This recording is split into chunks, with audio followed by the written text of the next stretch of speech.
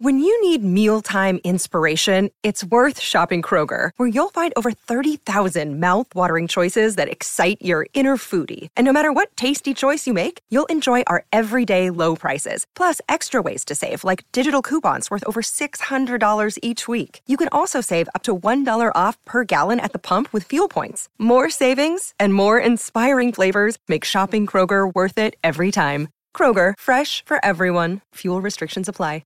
630 CHED Inside Sports with Reed Wilkins. Weekdays at 6 on 630 CHED. Yeah, Chris Tanev scored from his own blue line on Connor Hellebuyck. Long flip shot down the ice, bounced past Hellebuyck. That got Calgary on the board. Now about 8 minutes into the second period, Winnipeg still leading that game 2-1. Kyle Connor, both goals for the Jets. The Canadians taking it to Vancouver. It is 6-1 with 14 minutes left in the third. Petrie has 2 to get up to 4 for the season. Toffoli with his 7th. 5 minutes into the third, Lightning leading the Predators 4-1. Also early in the third, Washington up 3-1 on Boston. Penguins and Rangers now in a 1-1 tie, as does Kevin Rooney, getting his second of the season for New York to pull them even. Oilers, Senators tomorrow, 6 o'clock face-off show here on 630 CHED. The game will start at 8. And, of course, don't forget Bob Stauffer has Oilers Now from noon to 2. I have unearthed the answer to a long-standing mystery as I welcome my good friend AJ Jakubic to the show, the play-by-play voice for the Ottawa Redblacks and knows everything you need to know about the Ottawa sports scene. AJ, it turns out, stands for Awesome Gentleman. AJ, welcome back to the show. How are you doing? I'm outstanding. You know what made my day, Reed? Your tweet about that game you attended in 1981 with that fantastic... You know what? We saw those reverse retro jerseys from the Wild and other teams. I thought the Oilers looked pretty good as well. I have some friends that are on the fence. Some like them, some don't, but whatever. I like them. I love the Minnesota ones because I love the old school Minnesota North Star uniforms. And just the fact that you threw out that little tidbit about the 5-4 game that you attended in 1981 at Northlands Coliseum, just imagining those green and gold uniforms made me happy, Reed. I'm a guy that's pretty easy to please, as you can obviously see. Well, I'm glad you took joy in that. I'm pleasantly surprised to hear that. And yeah, during the first intermission, it was 5-3, and Rob and I are talking about what an incredible game it was. And I said to Rob, that I think this is the second Oilers game I've now been to in my life that was 5-3 after the first period. But like I said, I was wrong. That's why I rephrased it in the tweet. It was actually 5-4 after the Oilers. After the first period between the Oilers and Minnesota, and then 6-6 after 2 periods, and then the Oilers won the game. 9-6. We fell a couple goals short of that last night. Let's start there. A lot of the thought about the Senators, from people I had on this show, some of the things I thought, was that they'd probably finish last, but they wouldn't be a complete punching bag.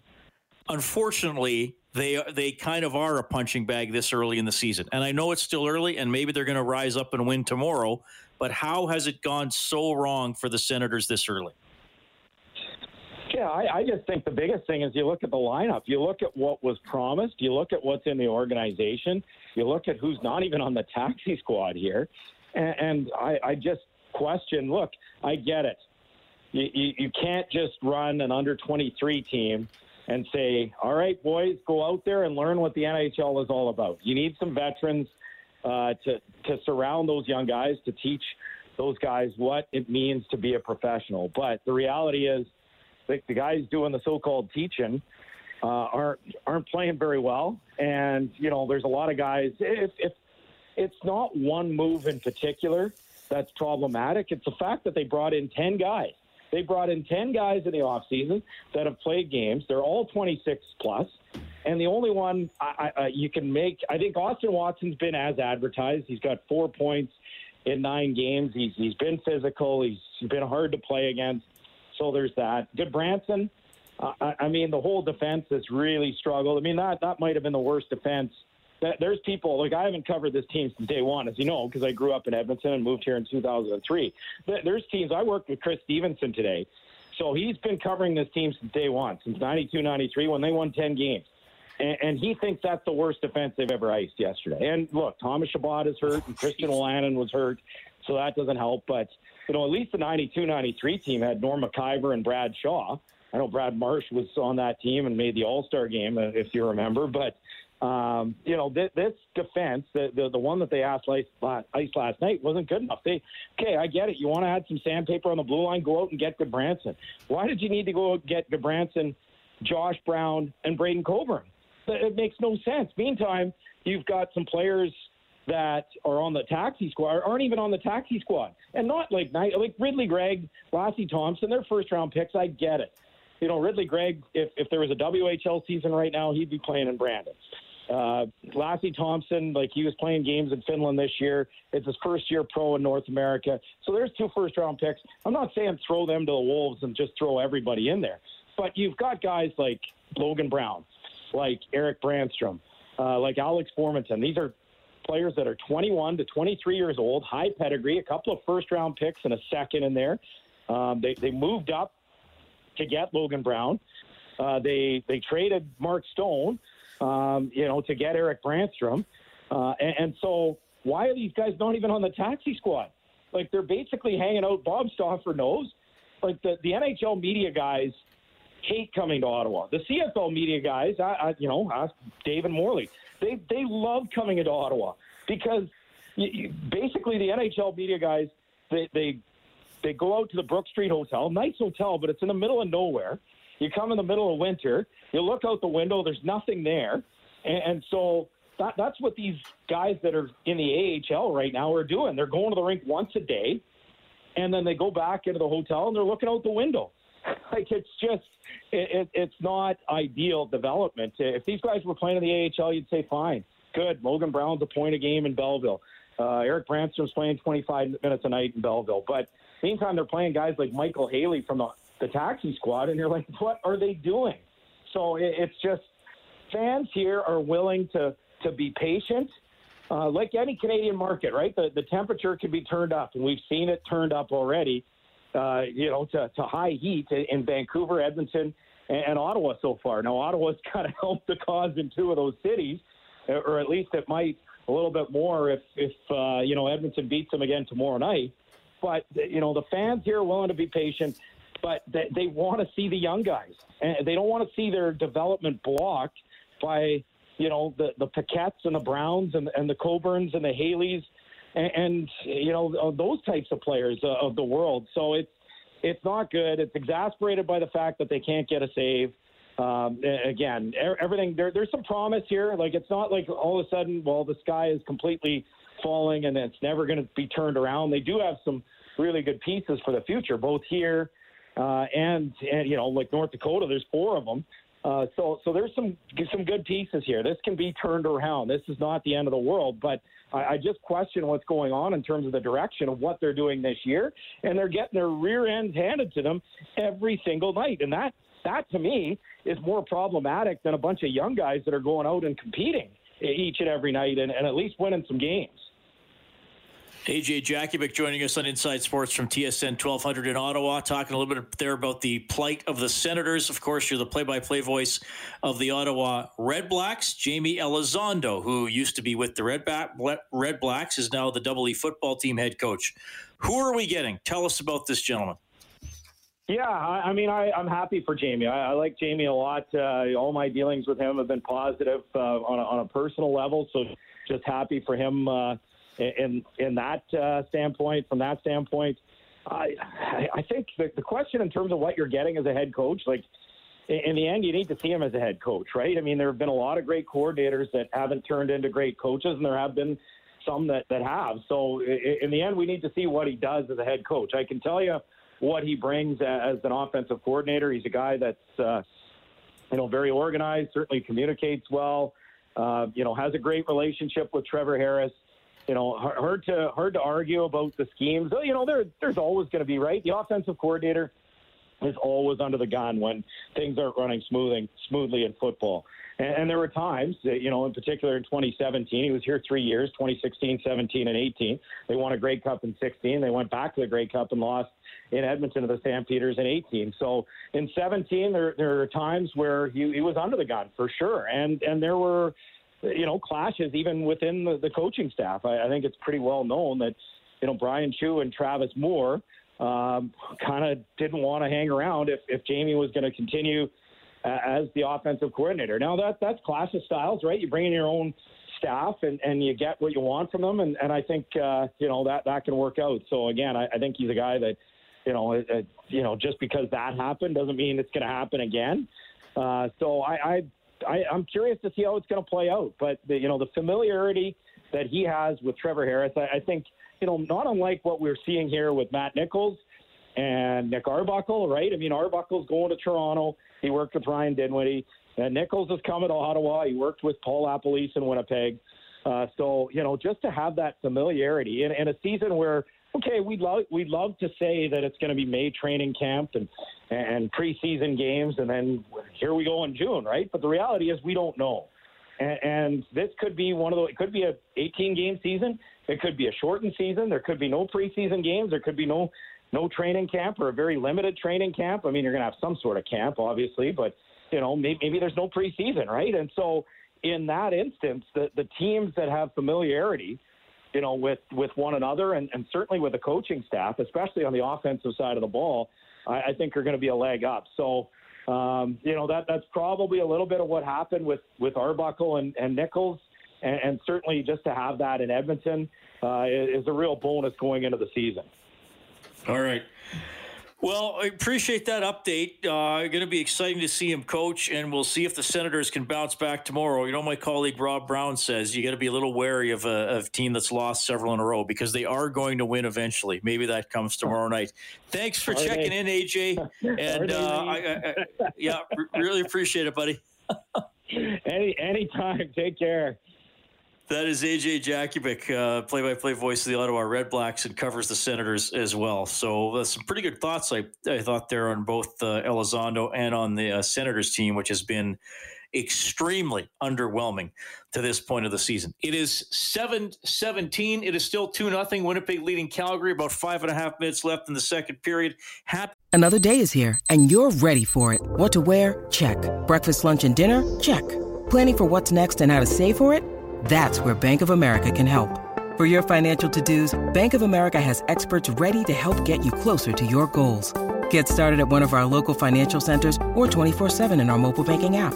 Find a location near you at bankofamerica.com/talktous. What would you like the power to do? Mobile banking requires downloading the app and is only available for select devices. Message and data rates may apply. Bank of America NA, member FDIC. To hear from you at 780-496-0063. A little more from Oilers practice today when we get back. Hey, Super Bowl's coming up on Sunday. We'll have to do our guaranteed to be correct predictions later on in the week. We'll have some Super Bowl football chat on the show, of course, as we continue to move along.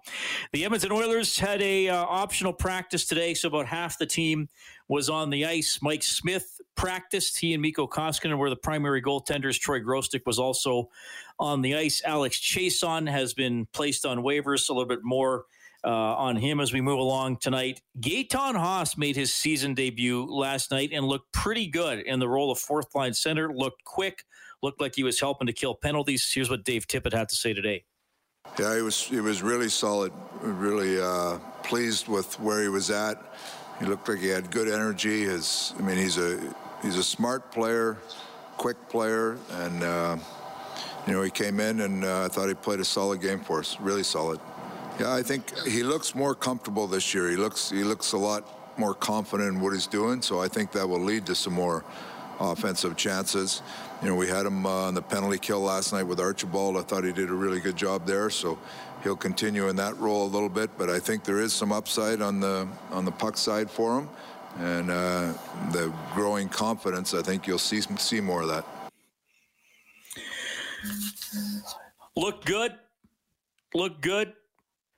I wonder if tomorrow they go with 11 forwards and 7D. I think Haas would stay in, obviously. I think Archibald would stay in.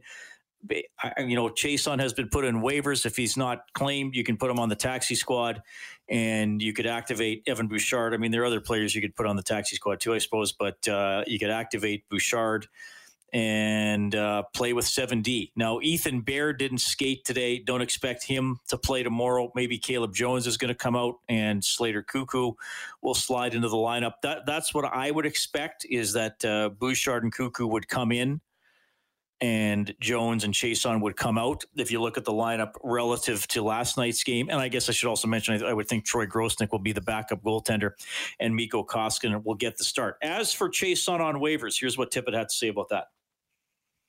First of all, with Chase, that's strictly a way that we have to use our taxi squad to maneuver some things around. And Chase was, he was a really good player in the game last night, but we just have to have flexibility in our lineup with 8 defensemen on our current roster. It just gives us flexibility in there, and that flexibility is something that will help Bouchard get off the taxi, because we've had some situations where we can't get him on our roster. All right, so we'll see how that plays out. Morning skate tomorrow. We'll keep you updated. Bob Stauffer will have Oilers Now from noon tomorrow. Draisaitl and McDavid, I mentioned the second and third stars of the week in the NHL, just clicking at an incredible pace. Here's the points leaders in the NHL. Connor McDavid is number 1 with 22 points in 11 games. Draisaitl is number 2 with 21 points in 11 games. The next leading scorers in the NHL are Nathan McKinnon and Mitch Marner. They've each played 10 games. They have 14 points. So a 7-point cushion for Draisaitl, 8 points for McDavid, both prolific last night. McDavid scored a goal of the year candidate on Saturday. McDavid 2 points per game, Draisaitl 1.91. So Tippett was asked, in a 56-game season, could these guys hit 100 points? The games are going to get tighter. You're a short schedule. Games are going to get tight. You get a game like that that's kind of we got some bounces early and got up in a game, so you start thinking like that. But think about how the games are going to go. The last 30 or 40 games here is going to get tight, and every game is going to be like a playoff game. So people running around and scoring a bunch of points in the game is probably not going to be the norm. So when you they're great players. They're phenomenal players. I hope they do it, but I would say that I would tend to think that the games will tighten up a little bit. I would tend to agree with Dave Tippett. But I guess it's fun to be talking about still 11 games into the year. I think they'll have some explosive games, but I think getting to 5-6 points again, probably pretty unlikely. Sure, they'll have some nights with 3 or 4. They might have a few nights with 0 or 1.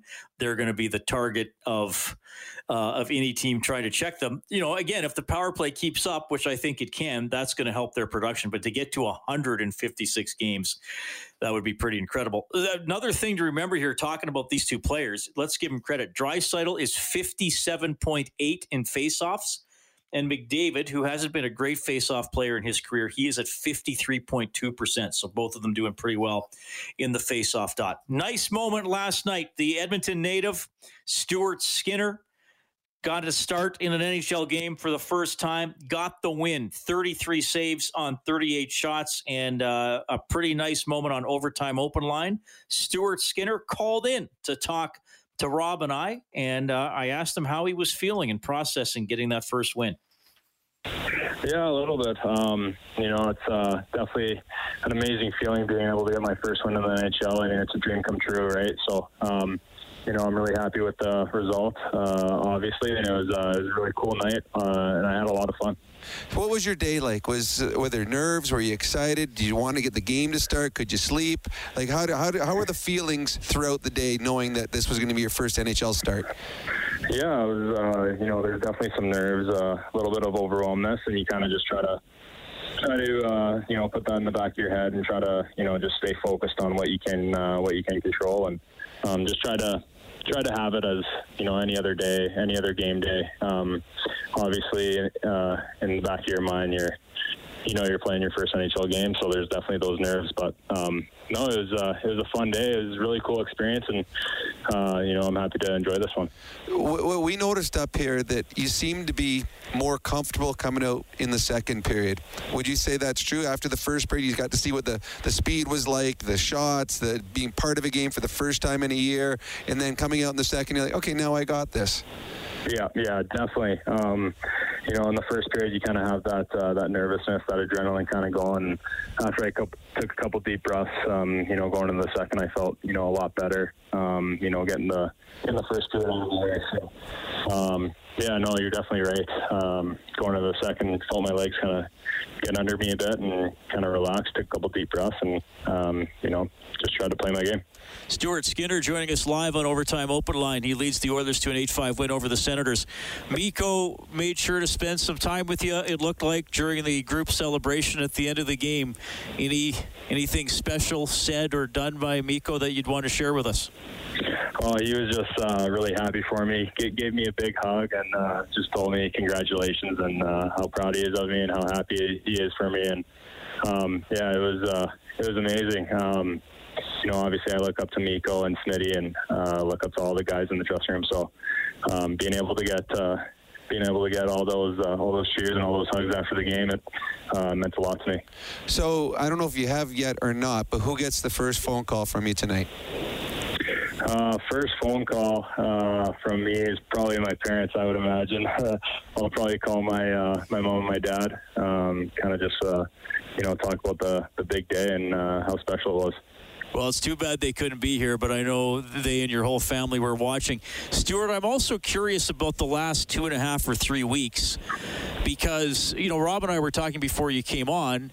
Koskinen was here, Smith was here, Forsberg was here, and you were expected to get a lot of time with the Condors this season. So with Smith going down, Forsberg getting claimed, and then you're the backup, and then you're off the roster for yesterday. I mean, how have you approached sort of all this uncertainty and the constant changing of plans? Yeah, I definitely learned a lot about just trying to take it every day at a time. You kind of have to become adaptable in whatever situation you get thrown in. So I definitely learned that pretty quick, especially in the last few weeks. Every day is different, every day changes, whether that's roster moves or anything like that. So you definitely you just got to always be on your toes and be ready for anything. And so I'm very grateful. Okay. Well, we're really thankful that you called in, Stuart. Again, congratulations. Huge moment for you. Great win for the team. Appreciate your time. Enjoy it. Yeah, thank you so much. That was awesome. Stuart Skinner joining Rob and I on Overtime Open Line last night after Edmonton's 8-5 win over Ottawa. Those two teams will do it again tomorrow. I expect Mikko Koskinen to start in goal. Oh, did you see Patrick Reed on the weekend? Is he the shadiest guy in golf or what? He won the tournament. He's very good, but an issue with a embedded ball on Saturday that actually wasn't an embedded ball, and he's being criticized heavily for how he handled it. So let's see what's going on here. We're going to have Dunk Mills on next. He's a referee with the Alberta Golf Association. This episode is brought to you by Shopify. Whether you're selling a little or a lot, Shopify helps you do your thing, however you cha-ching. From the launch your online shop stage, all the way to the we just hit 1 million orders stage. No matter what stage you're in, Shopify's there to help you grow. Sign up for a $1 per month trial period at shopify.com/special offer, all lowercase. That's shopify.com/special offer. How bad was what Reed did? What should have he done differently? I want to find out. Stick around for that. All right, Cassian and the Oilers will take on the Senators tomorrow. The face-off show is at 6. The game will start at 8, late one at Rogers Place. Here's what's going on in the NHL tonight. The Canadiens have won again. They're 6-1-2. The Canucks are now 6-6. Montreal winning that one 6-2. After 2 in Winnipeg, Jets up 2-1 on the Flames. Not a lot of shots in that game. 14-13 for Winnipeg. Rangers knock off the Penguins 3-1. The Lightning win at home 5-2 over the Predators. Yanni Gourde with 2 goals in that game. And late in the third, Boston, thanks to 3 goals in the third period, now leading the Capitals 4-3. About 90 seconds left. The Capitals have pulled their goalie and will try to tie it up. Boston just scored into the empty net. So 5-3 for Boston. So it looks like the Capitals will lose in regulation for the first time this season. They came in at 6-0-3. Okay, well, Patrick Reed, he is a good golfer. Some people believe he is not a good human being. And there's some evidence for that, going back to his career in the NCAA and some very infamous moments on the PGA Tour, another of which occurred on Saturday when he apparently possibly did some shady things while declaring that his ball had been embedded when replays showed that it clearly bounced and wasn't embedded. Anyway, I want to get somebody who really knows about the rules of golf, because there's a lot of etiquette in golf. There's some things that are actual rules. There are some things that maybe aren't rules, but it's how you should behave. So to discuss, I have Dunk Mills on the line, who's a referee with the Alberta Golf Association. Dunk, welcome to the show. How are you doing? Good, Reed. Thanks for having me. I want to thank you for getting the Oilers to move their game to tomorrow night so we could have this chat tonight. Yes, there we go. Perfect timing. Perfect timing indeed. I'm glad to have you on the show because I've been reading and listening and watching some Golf Channel videos on this, and I've kind of seen the consensus, and maybe I'm not reading the most informed stuff, but it seems to me Patrick Reed didn't blatantly break the rules, but he didn't really behave properly either. You know the rules as well as anybody. Should have he done what he did in that sequence, or how did you see it? Well, first of all, Reed, thanks for the flattering comment. I would like to think I'm pretty knowledgeable in the rules. I've got some of my other fellow Alberta golf officials, referees that are listening in tonight, so I'd better not say anything wrong. And these guys know the rules every bit as well as I do, or more so. But I should make it clear, though, that, like golf's a different sort of a sport, right? I mean, you don't just throw the pucks over the board at Rogers and tell the boys to go play. I mean, they've got officials. They don't referee their own game. Baseballs, they don't, call your own balls and strikes kind of thing and whatnot. They have umpires and stuff. But golf is largely self-officiated. I mean, there's referees out on the course. It's the major leagues. It's the PGA Tour, and they're out there to help the players if need be and make rulings and stuff. But there are lots of things that happen during the course of a tournament and a game of golf, that from junior golf right on up to the PGA Tour, that the players call the penalties on themselves.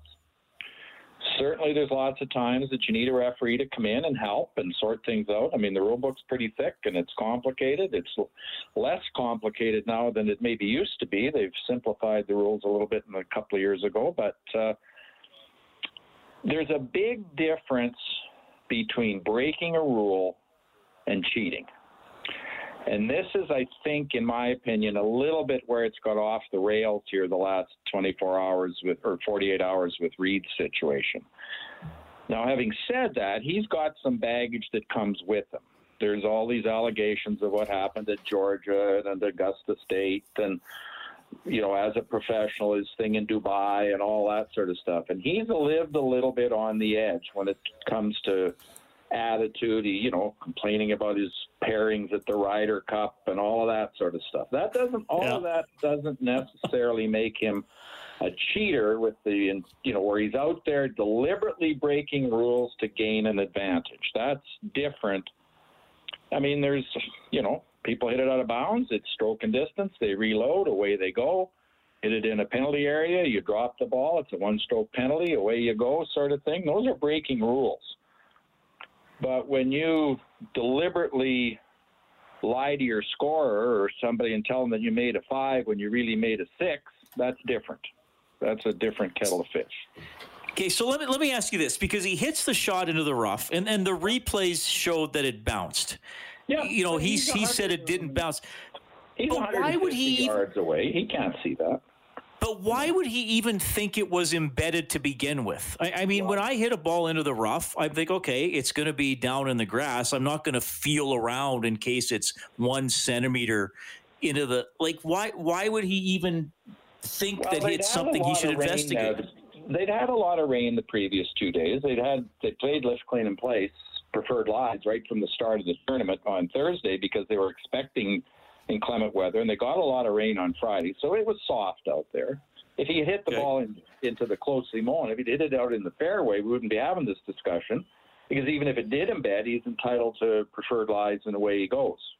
But in the non-closely mown area, like in the rough, he's got to find it, first of all. I mean, they had U.S. Open-style rough there because, as you know, they're playing the U.S. Open there in June. So they're trying to get the course in as close a condition as they can in January so that they get a good field of players that want to come to Torrey Pines to get to play Torrey Pines in U.S. Open conditions. So, you know, it's soft. I mean, I wasn't over there standing in the rough, but it looked fairly soft and whatnot. The whole thing about this thing with Reed, first of all, if his name was Patrick Smith, we probably wouldn't be having this discussion. But he's Patrick Reed, and he's in the last group on Saturday. He's on a PGA Tour event. The cameras are rolling. Of course he's going to be under scrutiny. They're showing all of his shots. He's leading the tournament. Of course they're going to be showing what he's doing. Why he put his hand on that ball in the rough and lifted it is a mystery to me. Now, having said that, in amateur golf, and if you don't have too many officials around and stuff, or any on a golf course, you have to officiate it yourself and figure out what's going on. His biggest mistake, in my opinion, was going ahead and taking the matters into his own hands and start prodding around and stuff, because now once the ball is gone, lifted, it's pretty hard for the official to really determine exactly where it was, what the situation was the ball embedded, wasn't it embedded, and given what happened, he technically was not in violation of the rules.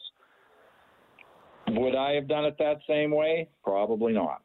I'd have called an official. And these guys call officials for cart pass rulings and balls in a water hazard half the time. I mean, not all the time.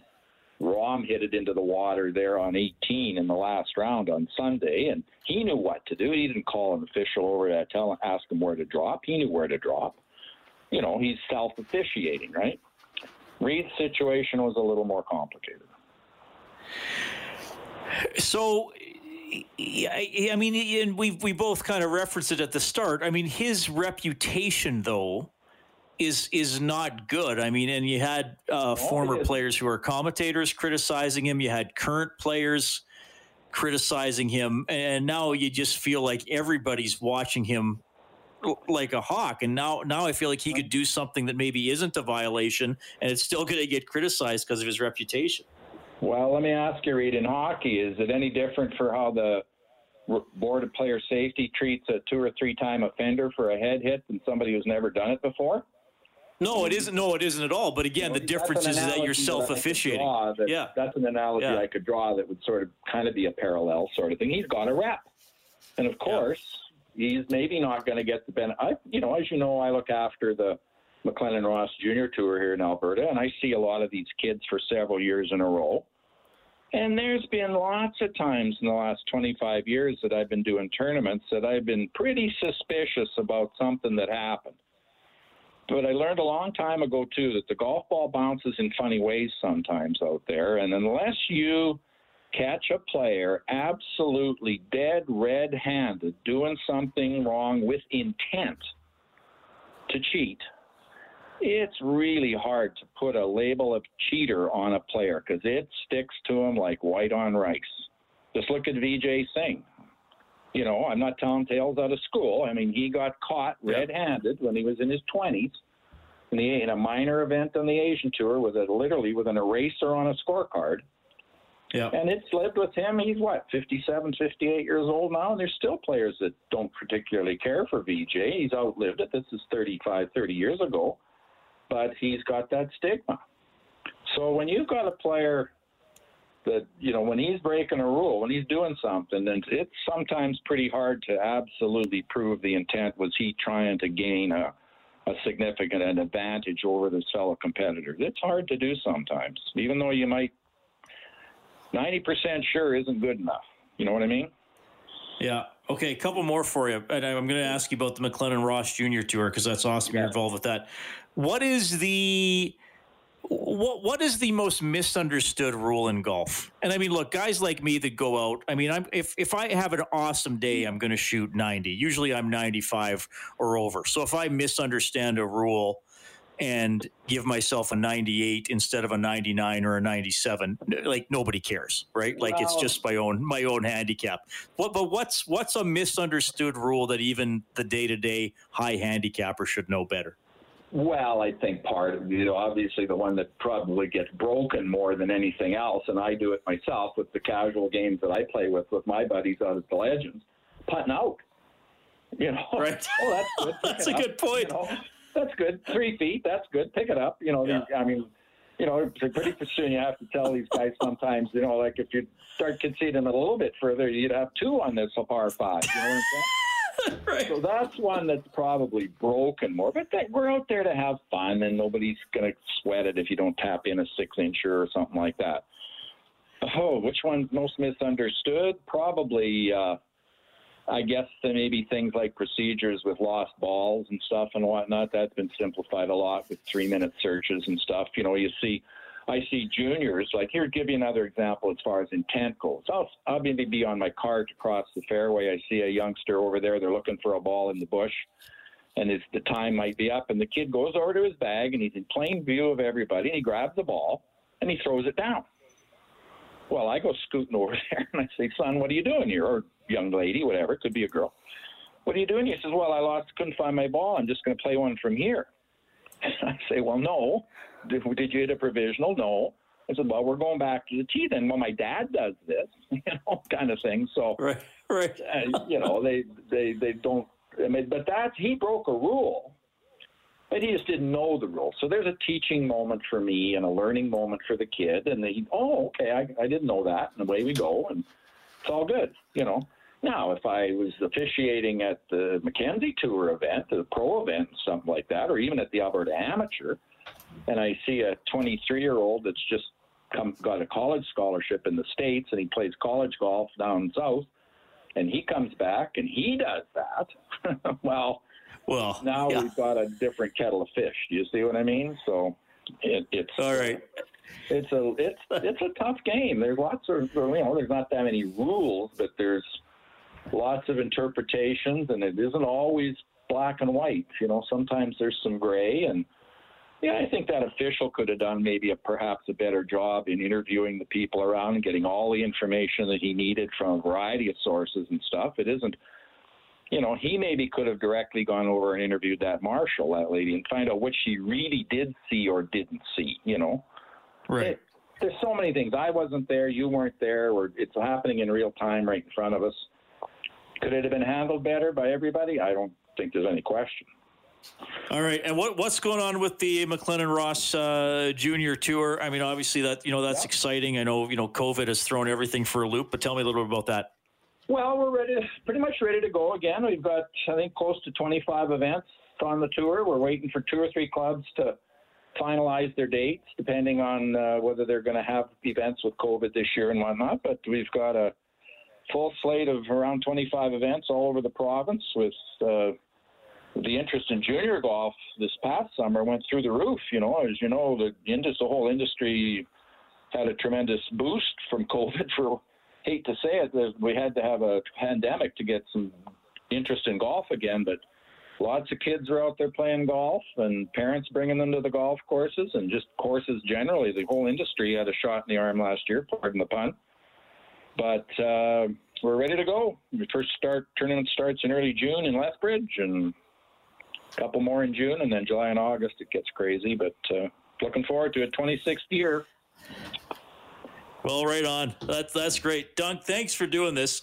You're now officially the Inside Sports Golf Rules Analyst, so we may call on you again whenever somebody does something a little shady. Thanks for checking in, man. Like I tell the kids, Reed, rulings are $1, favorable rulings are $5. There we go. We'll keep that in mind.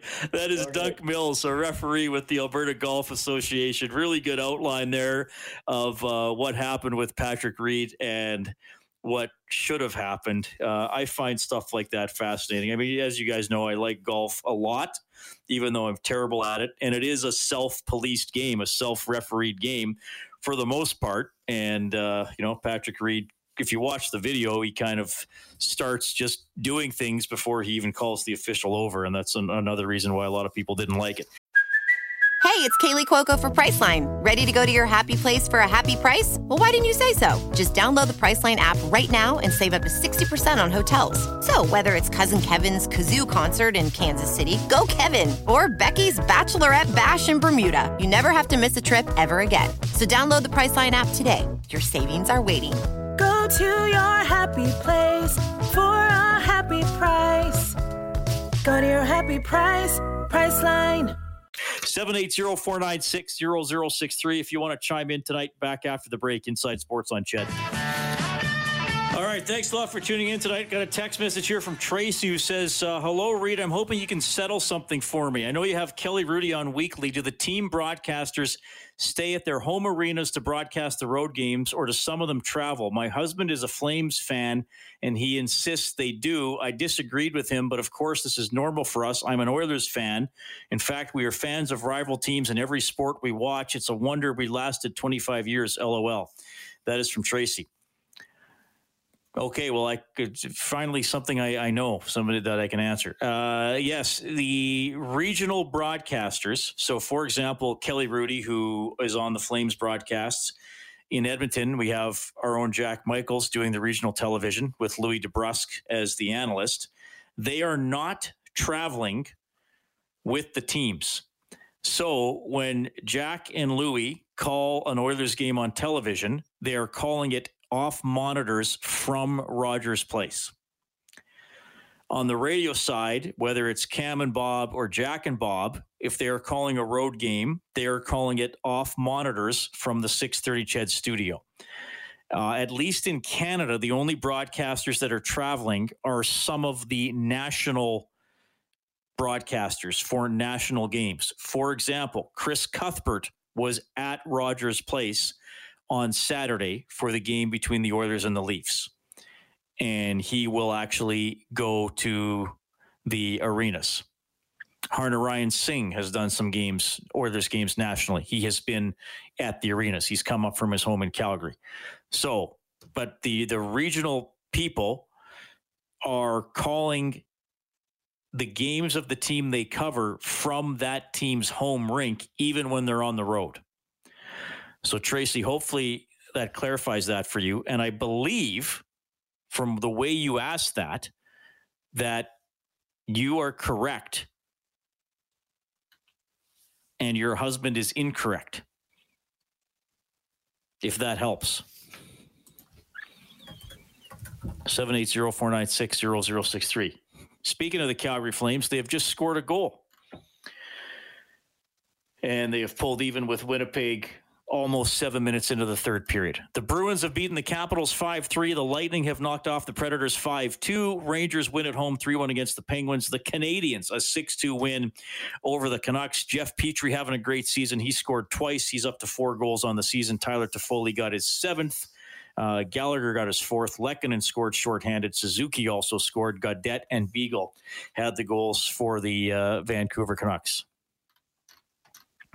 All right. Hopefully that helped Tracy. Yeah, it's obviously it's different for the media people. As I'm sure you guys know, if you listen to the show regularly, I've been doing Inside Sports at home since the second week of April. I am hosting Oilers road games from home. So the Face-Off Show and Overtime Open Line, I'm doing in the exact same spot I'm doing right now. Rob Brown is at his house. When the Oilers play at home, we're at the rink. We have to follow the procedures very carefully, or we'd get in trouble and we'd be kicked out, quite frankly. So if we're not on, you can take your mask off to do your job or to eat. And I do often, eat a sandwich or two during the game. But I am at my own table in the loge area in Rogers Place, and there's a big piece of plexiglass in front of me. So if I'm speaking with my mask off, I'm not spitting anything down to the loge level below me where, Cam and Bob or Jack and Bob might be in that general vicinity. There's nothing, I don't have any glass to the side of me, but nobody else can join me at the table.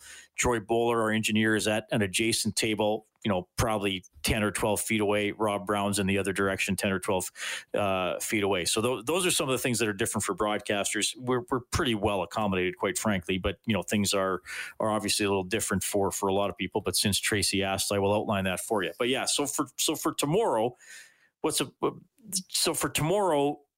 we going to have? Jack's going to be on television with Louis. So they're going to be at Rogers Place. Cam and Bob on 630 CHED and the Oilers Radio Network, they'll be at Rogers Place. Next Monday and Tuesday, for example, when the Oilers are playing in Ottawa, Jack and Bob will do the play-by-play at Rogers Place for an Oilers game in Ottawa. And Cam and Bob will be at 630 CHED. Tracy, that's all how that breaks down. It appears you've won this round against your husband. So there you go. 780-496-0063 is how you can call or text. Okay, well, so the Oilers notes today, if you missed it, Alex Chiasson placed on waivers. We'll see if he gets claimed. Keep an eye on the transactions tomorrow. Possible that Evan Bouchard could be activated and make his season debut for the Oilers. A lot of people want to see him on the back end. Maybe they go with 11 forwards and 7D. Mike Smith still on long-term injured reserve, but a full participant in the practice today, which only featured 12 skaters, 11 skaters after James Deal left the ice. But Mike Smith hoping to close in on a return here in the next couple of weeks and allow for a few more breaks for Mikko Koskinen, who I expect to be back in between the pipes tomorrow. You can get the game, of course, starting with the face-off show at 6. The game is at 8. We're going to be joined by former Senators defenseman Chris Phillips and Edmonton Oilers legend Paul Coffey, also scheduled to join us tomorrow night. Thanks to Dave Campbell. He's the producer of the show. You heard from Dunk Mills, AJ Jakubic, Morley Scott, comments from Jamie Elizondo, Dave Tippett, Tyson Berry as well. Angie Quinnell, your studio producer this evening. My name's Reed. Have a great night. 630 CHED Inside Sports with Reed Wilkins. Weekdays at 6 on 630 CHED.